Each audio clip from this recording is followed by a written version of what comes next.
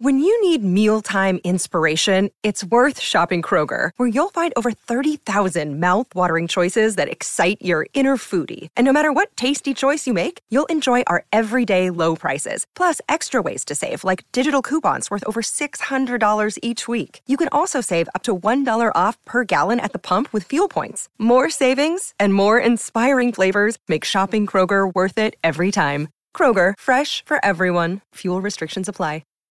Think you know the Brooks Ghost? Think again. Introducing the all-new, better-than-ever Ghost 16. Now with nitrogen-infused cushioning for lightweight, supreme softness that feels good every step, every street, every single day. So go ahead, take your daily joyride in the all-new nitrogen-infused Ghost 16. It'll turn your everyday miles into everyday endorphins. Let's run there. Head to brooksrunning.com to learn more.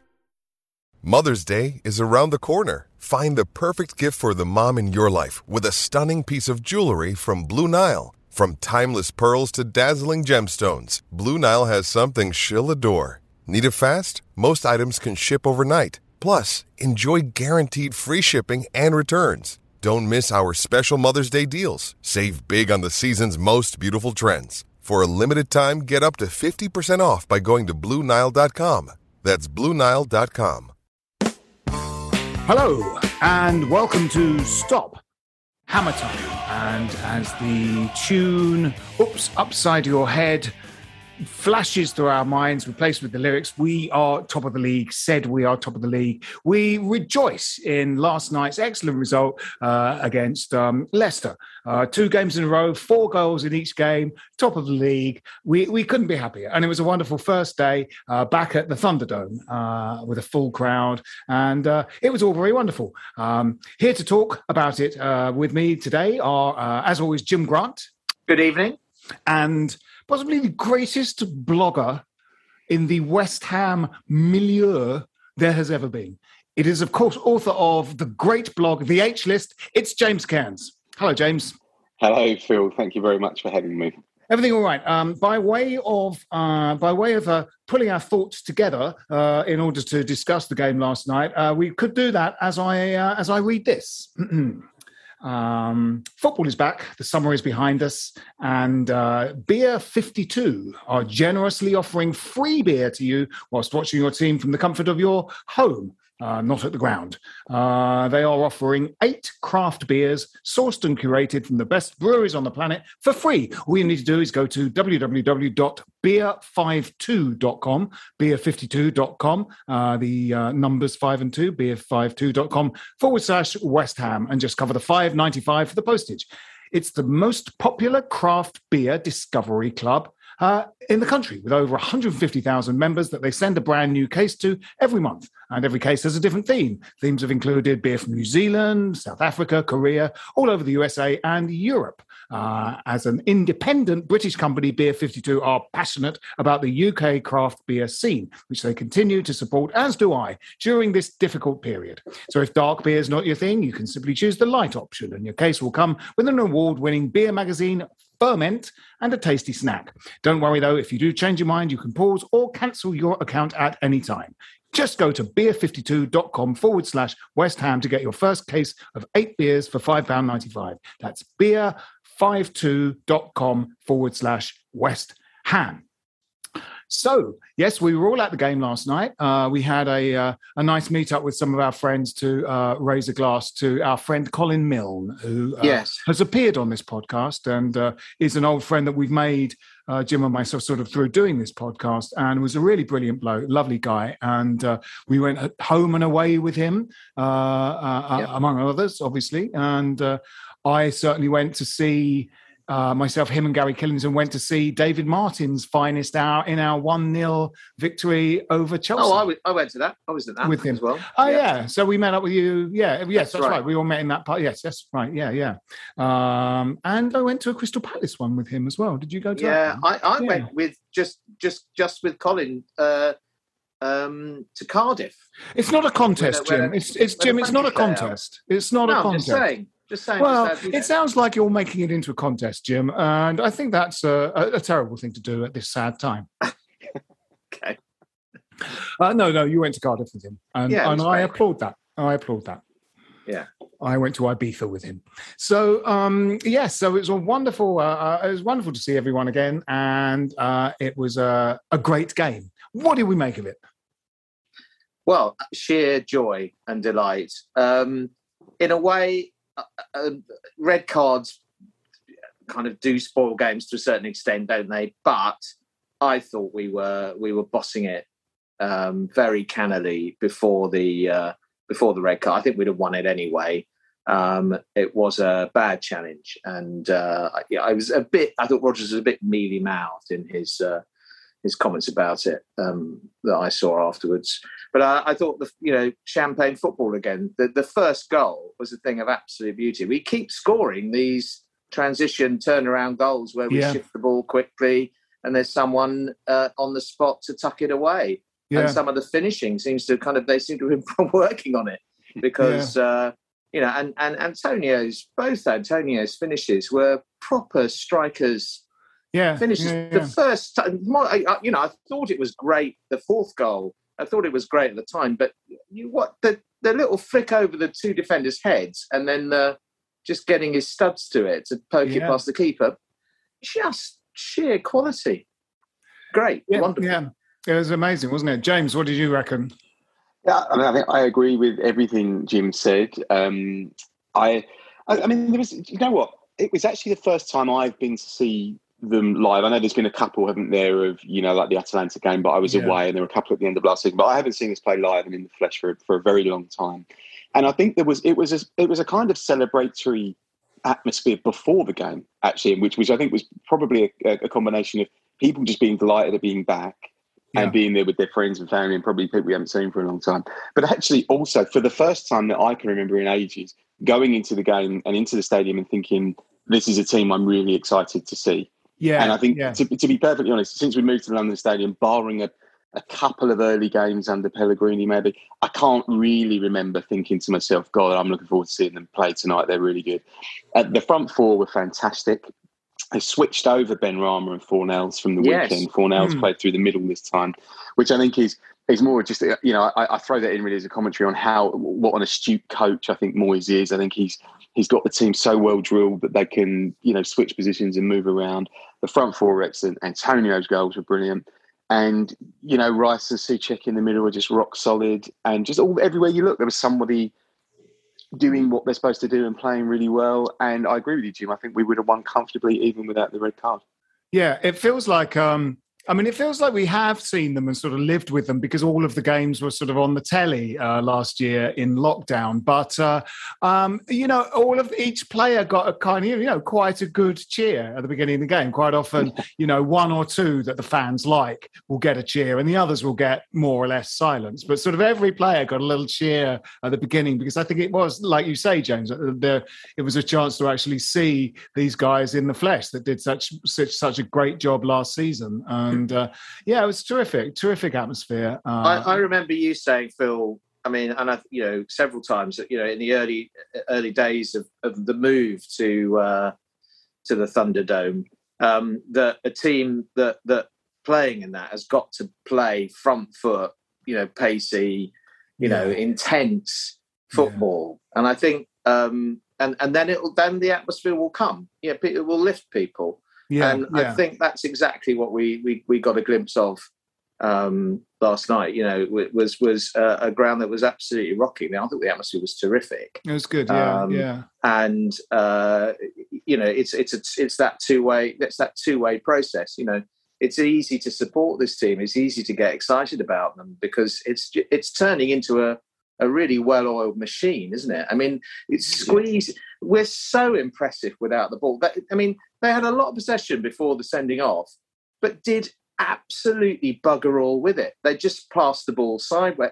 We just squeezed the life out of them, and then you force the mistakes. The pressing, it's not just intense and good. It's also, energized. It's also judicious. They seem to know when to sit back a little bit and deny space. And they seem to know when to hunt in packs and put pressure in a corner. I think I agree with you, James. It's just evidence on the pitch of a really good coaching team. And I think it's something that for almost all my life, just not seen as a West Ham fan. You're so used to seeing other teams do it to us. No, that's right. Now we are just, we are bullying teams, I think so. Moyes just shows you everything, doesn't he? It's like he shows you that there are things that they work on. Their sort of shortcomings are improved. Last week we went to Newcastle, and you could see a little bit of rust on the team. Ogbonna, the defence looked a little bit rusty, and uncharacteristically, Soufal looked a bit rusty. That's all gone yesterday. Soufal was just back to the same Soufal he had been. And you kind of go, yeah, he sort of played in a major tournament, in the tournament, knackered himself, then had a rest in which he sort of forgot how to play football. So when he came back, he was a little bit rusty against Newcastle. Not that he had a disastrous game, just a game that was like less than his optimal sort of form for reasons that you could see. And then the improvement came next week, and he was just completely back to normal. And you go, they go into training, they work on stuff, and they get better. On their left-hand side of the stuff, they had Harvey Barnes and the young fullback, because what's his name's out, and Thomas.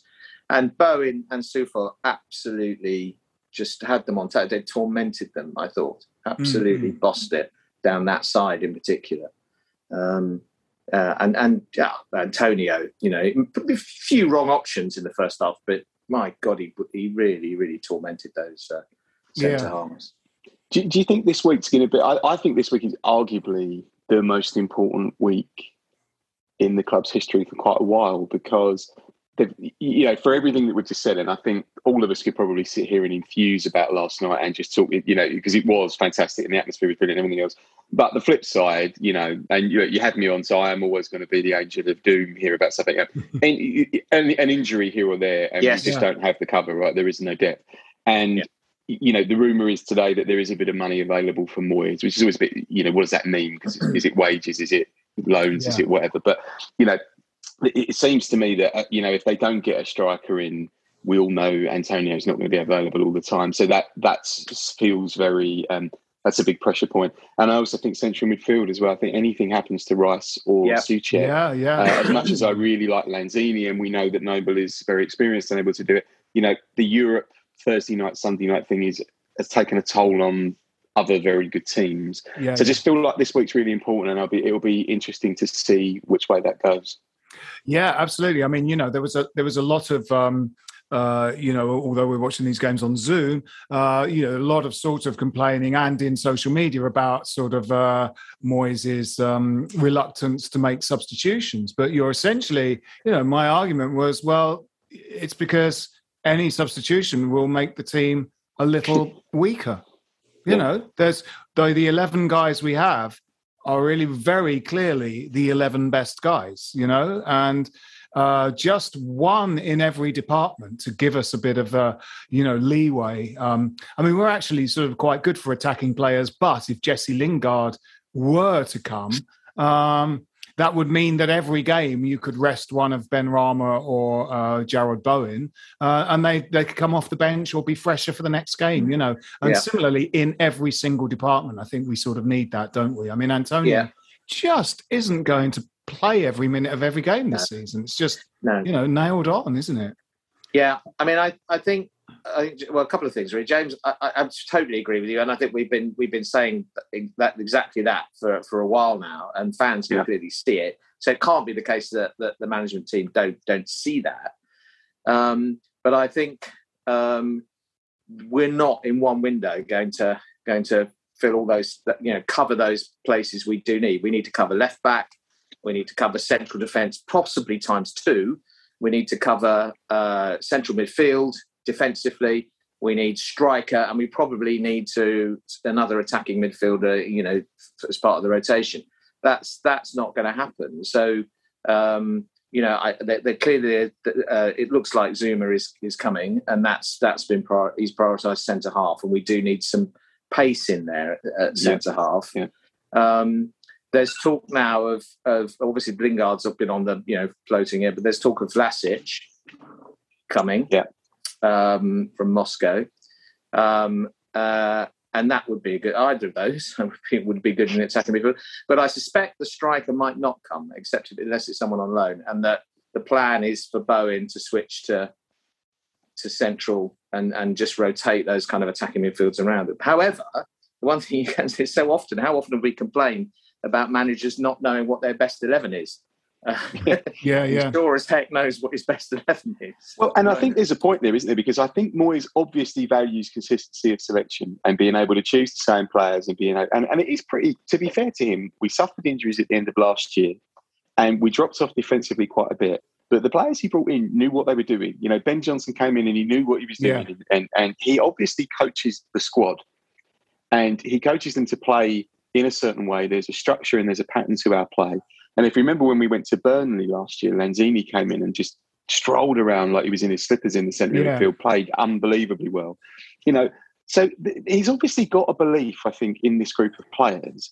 It's just, it feels, I think all of us would say, very difficult to ride any injuries and keep playing in the Europa League. Yeah, definitely. With a squad this fit. But hey, you know, in Moyes we trust, right?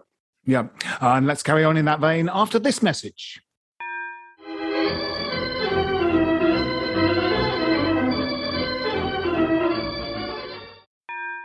Welcome back. Yeah, I mean, I sort of wonder. I think that's right, James. I watched one of the pre-season friendlies, or about half of it, that was quite heavy on sort of youth and stuff like that. And although they were playing quite sort of weak opposition, they were playing like the first team plays. They were knocking it about. The passing was really good, and it felt like there was a sort of, you know, everyone's got a blueprint that you can kind of slot people into, which sort of does give me a little bit of hope that we might see a bit of Odebiku and Okoflex this season, that they might, because they have been going well for the under-23s. And I know that doesn't necessarily mean anything. And obviously I would really like us to get a kind of professional footballer with some experience to be a striker, you know, as backup to Antonio. But I mean, those guys, you know, might be able to step up during the course of the season. I mean, it obviously makes sense, both, you know, footballing and certainly financial sense, doesn't it, for a club to generate its own players and to bring them on and bring them into a team, having sort of, you know, integrated them in a way so they understand how the style of play works. And it does, you know, it's another thing it's another kind of plaudit for, you know, for the current management setup, because it does seem to be they are buying players, looking to develop, you know, taking a risk on few set. You know, it's going to be a bit of a revolving door, I suspect, but clearly, you know, you're taking a gamble on that some are going to come good eventually, and playing senior players in the under 23s, overage players, you know, so that they're starting to kind of work together. I understand quite a lot of the under 23s train with the senior squad. So there's a sort of sense in which, you know, they come on, they're sitting on the bench. A lot more of them will get the chance to sit on the bench with 9 subs this season. So all that feels as though it's sort of heading in the right direction, but you have to be patient with that, don't you? You have to kind of give, you know, players develop at different rates. You know, you have to be careful about, you know, judicious about who you send on loan when, you know, interesting to see Alves has gone on loan, hasn't he? But they obviously rate him. You know, he was given game time in those pre-season games. So, you know, I think that it feels that side of the club is being now nurtured and looked after in a way that it has been neglected from sort of Allardyce or even maybe earlier onwards. I think that's definitely right, because I mean, one of the developments in the academy is, even if your kids don't come through and play for you, you'd hope they'd be good enough to go and play elsewhere. And there was a period when kids leaving our academy weren't even going and playing for league clubs. You know, they were dropping out altogether and going and playing for non-league. And we've had a period now where there's been a group of kids who look like they might be pretty good, who just haven't made it, and there's a lot of them at places like Luton and Stevenage and different places now. But that's okay. I mean, you know, you get money for those players. You might get £200,000 for a player that you know sell on to one of those teams, and that's pretty small beer in the grand scheme of things. But if your academy costs you £1 million a year to run, well, 3 of those is getting you a decent sort of chunk of the way there. So, you know, I sort of have seen see that as a positive thing. I think our scouting system was decimated a few years ago when we went down, and I think it's taken them a long time to rebuild that now. Rice is obviously the crown jewel, but you'd like to see a couple more come through, and maybe Coventry is the first. Johnson obviously is a good example of a player who gets quite a lot of minutes without being a first-team regular, but that's actually very valuable. And you get a few more of those sorts of players, and you start to feel a bit better about the squad. Yeah, and you sense with Johnson that they're almost kind of searching for. At the moment, he's the utility sub in a way, isn't he?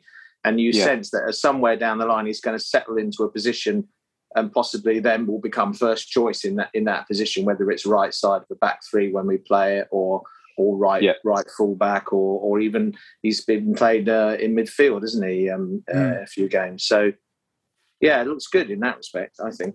Yeah. It was interesting that we had that sort of red card in the Leicester game, going back to that, because obviously we had the sort of penalty in the previous one. I mean, neither of those, I sort of felt like, it's one of those things that although it was, sort of unintentional, it was a stamp on Fornal's ankle. It was difficult to kind of, plead desperate misfortune, sort of having that, sending off awarded against you. We wouldn't have liked it if it happened to us. I mean, but I don't know. It's I think I don't know about the unintentional thing. I think that's hard to judge. He was definitely off balance. Yeah, but he does look. He knows. It's not that he doesn't know. But when Balbuena was sent off and we had their red cards rescinded last season, he had just kicked the ball and his follow through. A player ran into his follow through. Yeah, I mean, he didn't know he was there. And he's quite possibly the stupidest sending off I've ever seen. When it was rightly rescinded. But with this one, he definitely knows Fornals is there. He has a little glance at him, and he definitely moves away. Now, you could say he's going to try and get, one side of the ball and protect the ball, but he definitely stamps down, and moves his foot away from the ball onto Fornals. I think it was a shocking challenge. We're lucky he didn't break his leg. Very lucky. Yeah. And similarly with that penalty against Newcastle, I mean, I did think that if it had happened in the middle of the park, I think there would have been a free kick, because it was that sort of classic thing of he made contact with the ball, but it bounced away from him, so he lunged for the ball, and Fornals went over his leg, and that sort of, you really recognise the shape of when the ball, like Gaza in the 1991 Cup final, when the ball gets away from a player and he lunges to get it back. That's sort of like, that's a heart in the mouth moment and could go either way. And you get the ball. Mark Noble was, when we're in that very bad sort of 2010-11 season, was sort of a defensive midfielder and didn't move quite quickly enough sometimes, and there was a desperate lunge that often resulted in giving away a free kick. And you recognise that body shape of the sort of lunge that happens when the ball gets away from a player, and that's exactly what that was. It just happened to be inside the penalty area. I think it will change football, actually, this stuff now. You can't, with VAR, you can't make the sort of challenge that Perez made last night. But I don't know about you, I didn't particularly notice it at the time, really. No, it was at the other end from us anyway. So I'm in the upper tier, so I'm sort of a good 3.5 miles away, to be honest, from most of the action. But I didn't see it. I had no real inclination of what had happened. But when you watch it back on TV, it's an obvious red card and always going to be given. And I think in the end, it will change the way that the game is played. Just like, to be honest, if the offside rule if they'd not made changes to the offside rule, it would have changed the way the game would have been coached, because you literally, players were getting goals disallowed last year. If you remember, having their arms out and pointing for the ball. Bamford got a goal disallowed for being offside. All that kind of stuff. Eventually, clubs just adapt and they coach their players in a different way. Players are going to be coached to challenge and tackle differently. It will just take a little while, but eventually, and I don't, to be honest, I don't think it's necessarily a bad thing. I mean, who wants those sorts of challenges that we saw last night? No, absolutely. And but at the same time, they do seem to be sort of picking up on what happened a lot in the European Championships, which is just referees waving to players just get up if they happen to have fallen over because they've bumped into another player. I think that suits us. I think that plays into West Ham's hand. We're quite a physically robust team now, and we get close to players, and there is a lot of physical contact. And I think that thing of just kind of as soon as I feel contact, I'm going to fall over. Thankfully, that's being waved at. And in fact, Ben Rama tried it. Looking for a penalty, didn't he? And rightly, the referee just said, "No, get up." That's ridiculous. And he wagged his finger at him. I mean, he was lucky not to be booked. Actually, I thought. For that. Yeah. Because it's a definite dive. Ben Rama's now scored 2 in 2.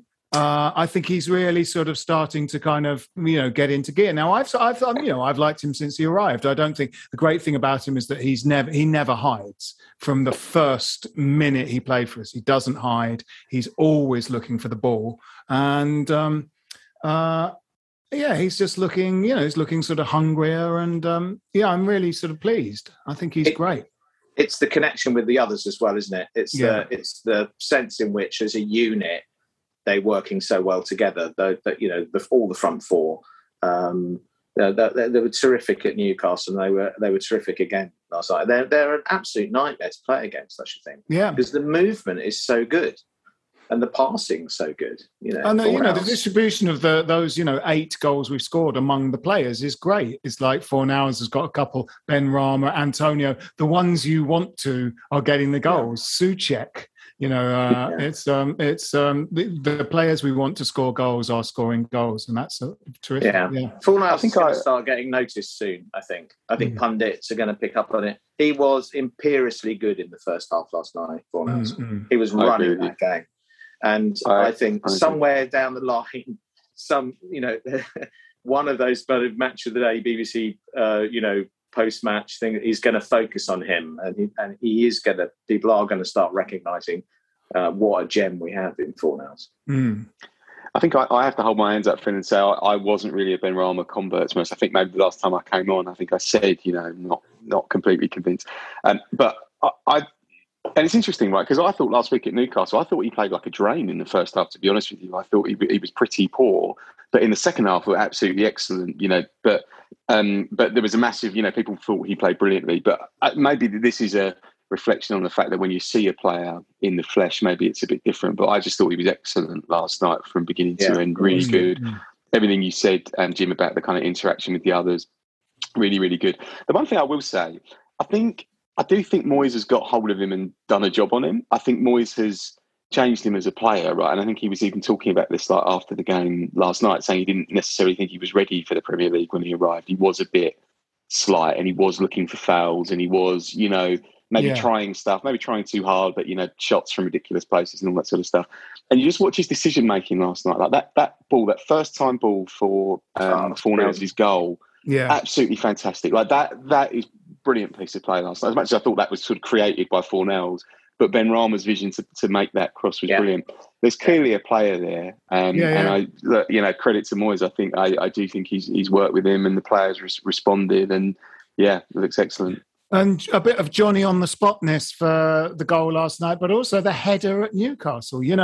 There's a cross comes in and someone puts their head to it. It's Ben Rama. It's the last thing you're expecting to happen. You're imagining a Souček popping up and nodding it in, but not Ben Rama. But it's like they move as a unit. They're an attacking unit. They sort of suddenly spring to life and attack as a unit. Jim, I think you said when we were driving up to Newcastle, you sort of thought definitely will some of these pieces of business will happen probably right up until the last sort of moment in transfer window. You thought we'd probably do 3 of them.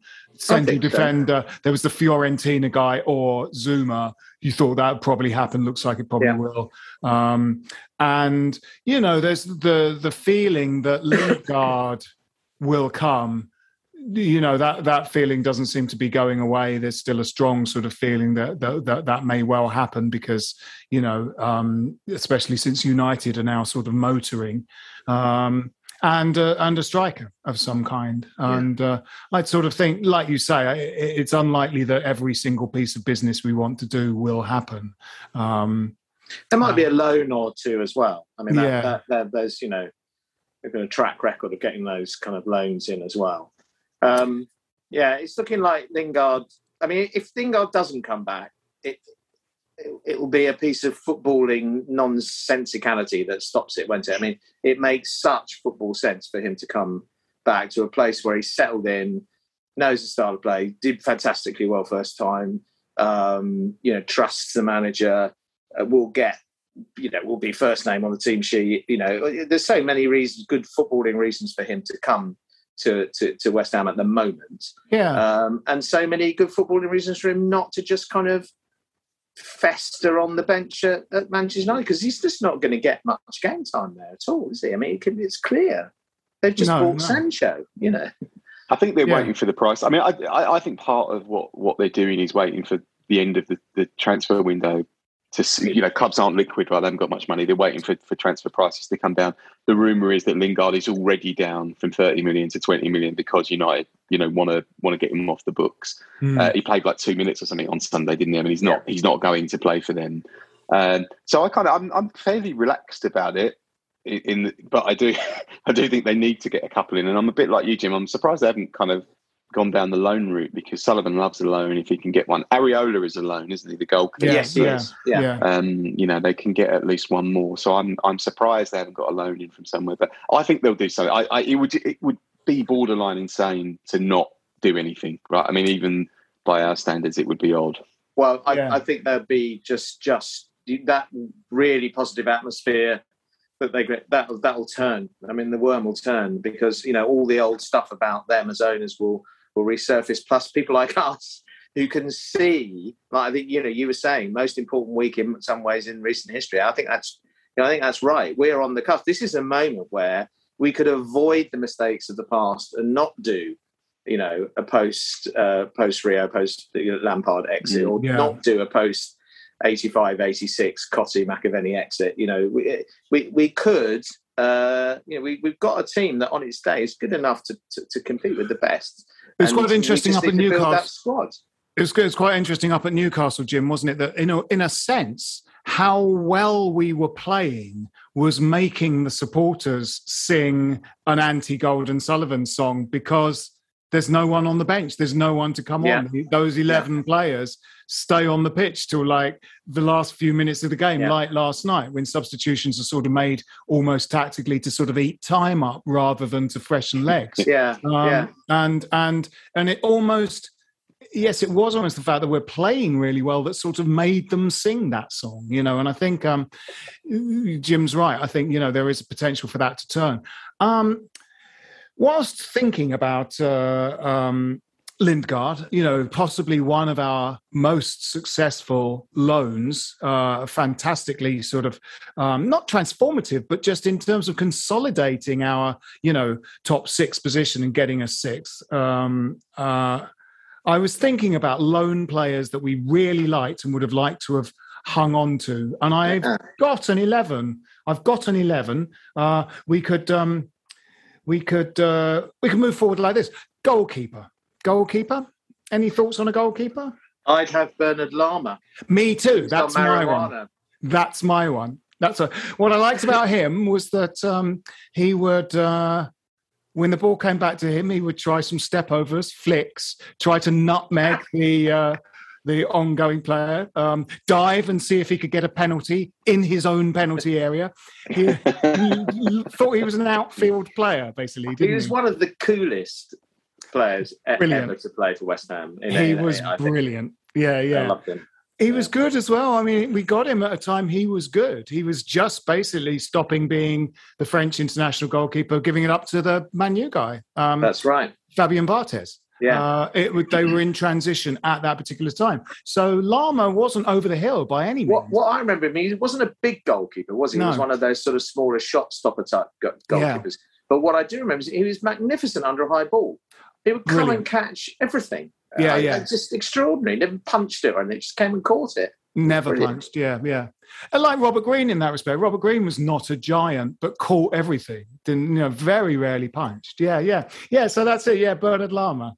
Now, fullbacks. Yeah. I think you'll struggle with a left back, won't you, Phil? No, I've got one. James, what do you think?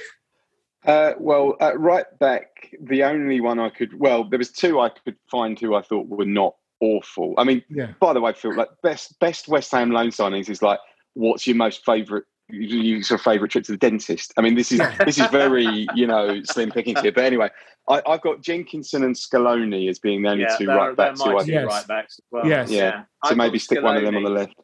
I'll go Scaloni. I've got Scaloni. Yeah, Scaloni, because I like Jenkinson and Scaloni, but it felt like we didn't see much of Scaloni, and I thought he was really good. He's been tarnished by his cup final. In the cup final. I mentioned it. It's too soon. A lot of people extrapolate from that he was there for shit, but actually he was a terrific fullback. He was like great. Argentine's international fullback at the time. Yeah, he was really good. Well, no, my left back is Wayne Bridge. Oh, really? I had him. Really? I thought he was This is where we get a crossover with Jim's worst ever loan signing. Yeah, he was in the running for my worst ever loan. Oh, signing. I thought he was good, Wayne Bridge. Oh no. Yeah. Okay. I thought he looked all right. Yeah, he'll do though, because there's no one else, is there, on that left back position? Not really. No. Well, the only other one is Wayne Quinn, who might actually have been worse than Wayne Bridge. Oh my God! Was he alone? Was he alone? I think he was alone, wasn't he? Okay. I don't know. Well, actually, I will come to it in a minute. I've chosen a different one for my loanees. We were really fucking relieved didn't stay on team, which we'll go through in a minute. Now, centre-backs, I could only think of one that was a loner, and that is, Jim, you remembered him last night as well. Hannu Tiernan, who was really good. He was good. Amazing performance in that cup tie against Manchester United. Man U, We all remember the Bartes and the Canio goal, but he was immense at the back. Yeah. And he went on to have a really long and good career after he left us. He was clearly he was a really good pro that we were too tight. We were too tight to pay whatever they wanted, like 5 million. Then he wanted like 5 million for him, and he replaced a defender we'd sold for 18 million, and we wouldn't pay 5 million for a new one. We were too tight. Crazy. Now, I'm not sure there's another, because I think even the guy that we swapped for Ian Pearce, Andy Melville, I think we sort of owned him. I don't think he was alone. I think Kilgallen was alone, and I think Kilgallen was, and Danny Collins was another one. Danny Collins was alone, and they were both. Yeah, they were both okay. I would say, to be honest, the only other centre-back who we ever got on loan who was halfway decent was Callum Davenport, but we then did end up signing him. We did sign him, though. Yeah. And then his career was sort of slightly tragic, actually. So are you going to play a back three then? So you're going to have to have a back three, basically? I've smuggled in Manuel da Costa, even though we owned him. Because I couldn't think of another one. Well, actually, Callum Davenport. I would have Callum Davenport in that. Okay. It felt like we didn't see much of Da Costa. No. Because obviously he went to prison. He did. You're right. Okay. So midfield. I'm going for. Now, I liked this guy during that huge turnover of players between Roda and Pardew in the Championship.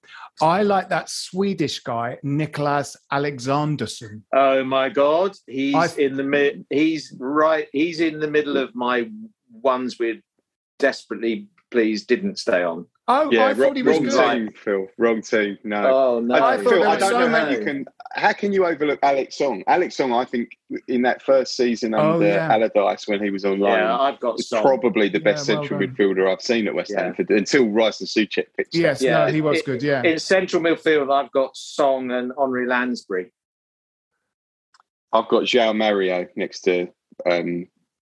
Good shout. Good shout. I've got Danny and Porfirio. In midfield. Yeah. Channeling your inner Redknapp. I like it. Yeah. Okay. I've got one of them would play on the wing. And on the other wing, I would have Joby McAnuff. Was he alone? Was he on loan? I think he was alone. I thought we signed him. Do you? Well, we got rid of him pretty quickly because we filtered through those guys very quickly. So I imagine they were sort of loans.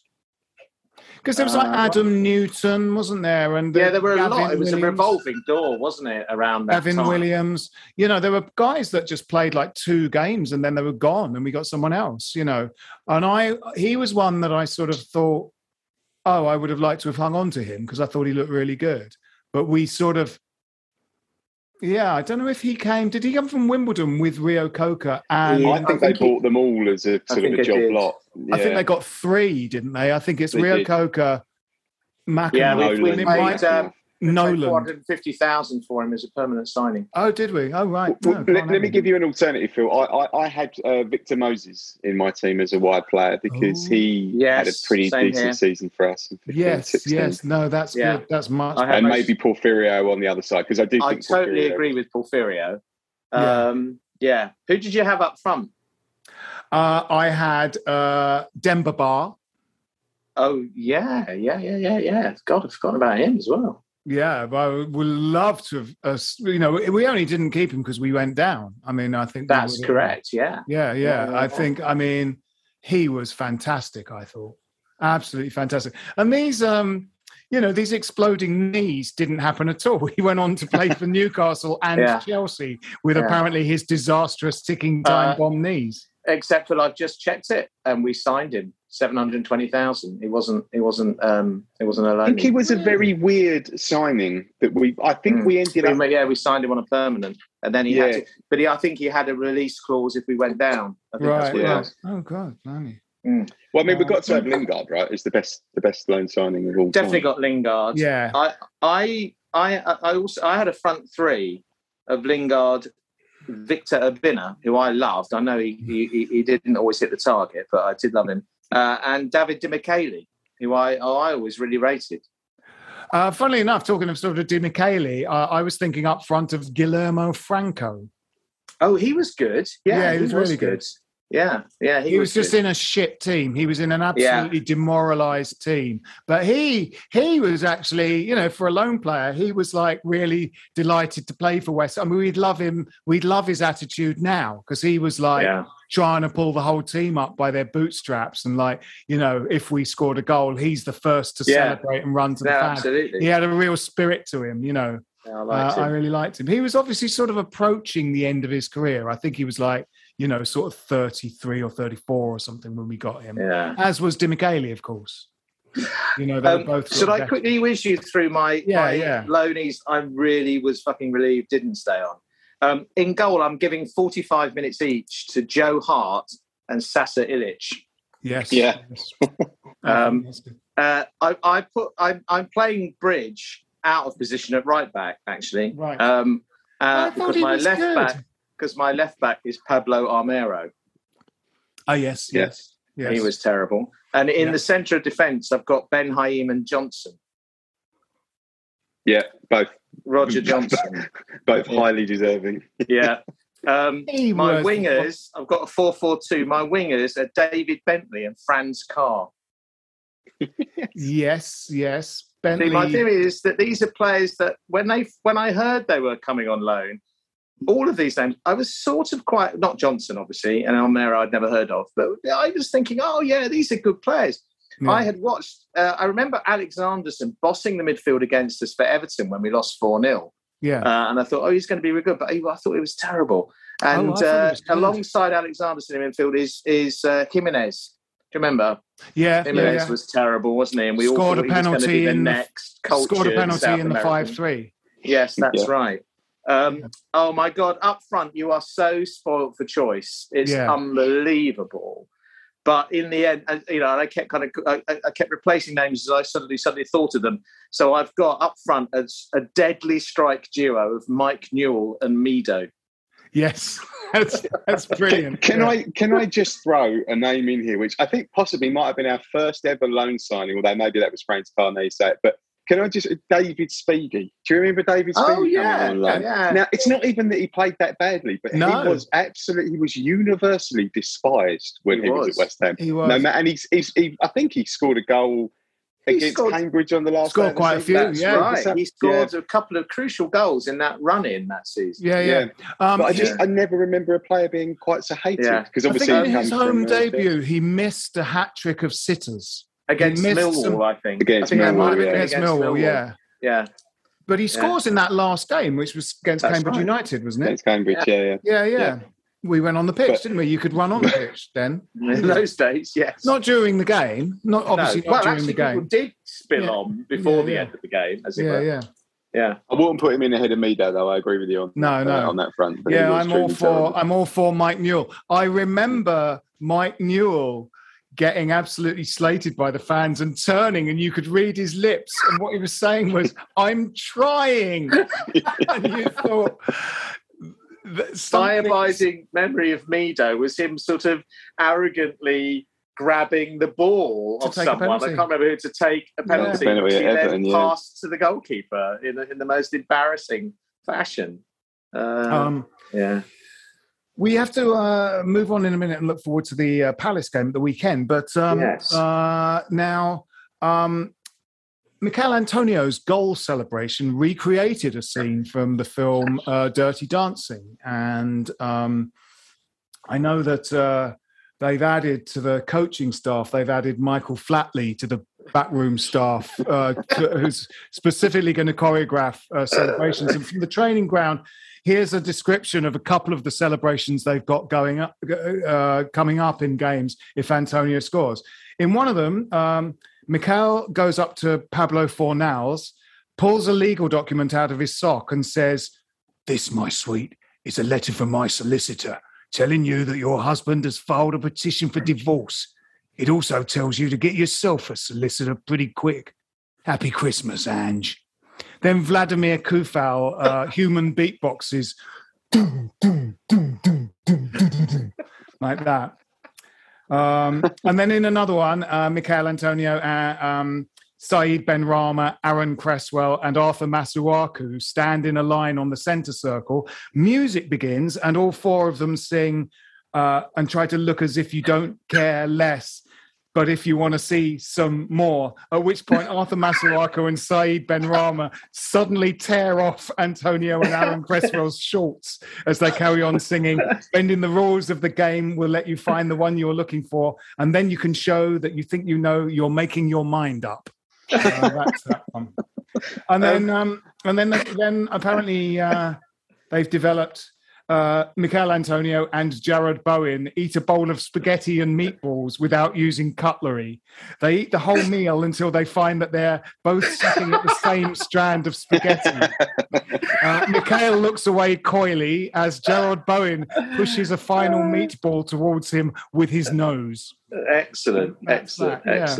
I thought of one where they could, a celebration where he could recycle the cutout.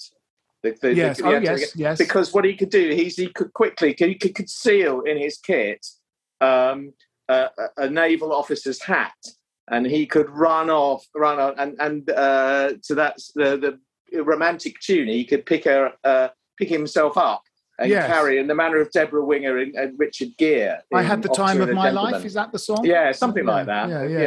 Yeah. Or Up Where You Belong, or something like that. Yeah. I like the use of props. I think they should bring that in. Oh, definitely. They should have a big tank of water, which they have at the end, at either end, so that Antonio could dive into it and celebrate by raising his head slowly from the water in the manner of Martin Sheen in Apocalypse Now. Yes, and then sort of look around. That would be really good. The horror. Or they could have splurge guns, like the Bugsy Malone splurge guns, and he could, at the end, face the crowd and say hello to my little friend and just splurge everyone.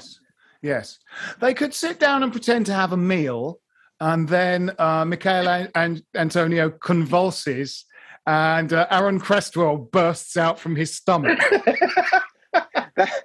That was actually going to be my one. But the way I had envisaged it, Phil, actually was that Antonio would lay down on the pitch. Obviously, we're recreating Alien here.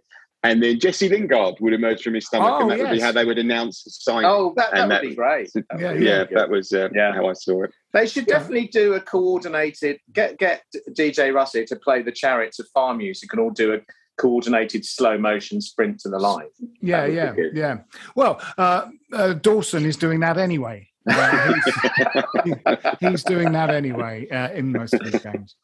So we have Crystal Palace at the weekend. Tragically, I can't go, which I'm very annoyed about because I'm very much enjoying watching them at the moment.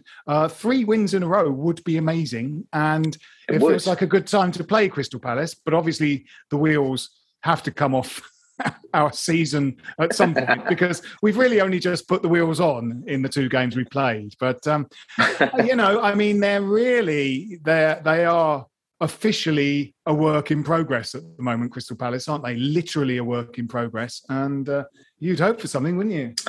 Yeah, because on paper, it's of the first 3 games, it's the easiest of the 3 games, but. Yeah. We know how the way kind of football works, and we've been following West Ham for too long not to know that something might just come and bite you on the arse. But I think you're right. I think it's not a bad time to play them. They huffed and puffed against Brentford. They got completely turned over at Chelsea. So you've just got to trust that there's a consistency in this team. And I just think we'll have too much for them. I think. Yeah. History does suggest that someone will score a world-class goal as well, right? I mean, Crystal Palace, if you look in recent years, yes, the goals that we've scored against them have been absolutely ridiculous in terms of how good they've been. I mean, Palace fans must hate playing us. And they're also kind of an interesting case study, right? Because they bought a load of players, got quite, they sort of won, in inverted commas, won the transfer window, right? I mean, they bought loads of young players that everybody thought was doing brilliantly. But it's kind of to the point we were making earlier about Moyes liking a settled side, it's a pretty good example of how that stuff doesn't click. You can buy a lot of players in one go, but they've looked abysmal so far, really.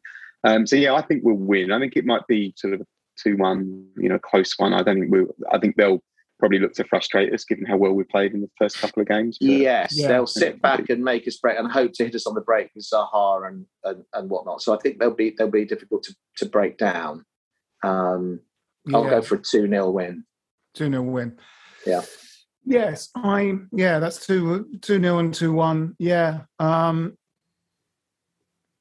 Yes. Okay, well, I'll go 3-1. I'll go 3-1 to us. No, I'll go 4-1. Let's have 4 goals again. 4 goals again. And still top of the league? Because haven't Liverpool got Chelsea? Is it Liverpool-Chelsea this weekend? Or am I right? It is Liverpool-Chelsea, yeah. So very, blimey. Yeah. And then the next game is Southampton, although there's a big gap. So, the next 2 games out of our first 6 are normally the most winnable. So, who knows? Who knows where we might be? Absolutely. Well, very exciting. But that's time to wrap it up. So this has been Stop Hammer Time. My name is Phil Whelans. With me have been Jim Grant. Cheerio. And James Cairns. Good night. Come on, you Irons. This is a Playback Media production. Get all the associated links for this podcast at westhampodcast.com. Sports Social Podcast Network. With the Lucky Land Slots, you can get lucky just about anywhere.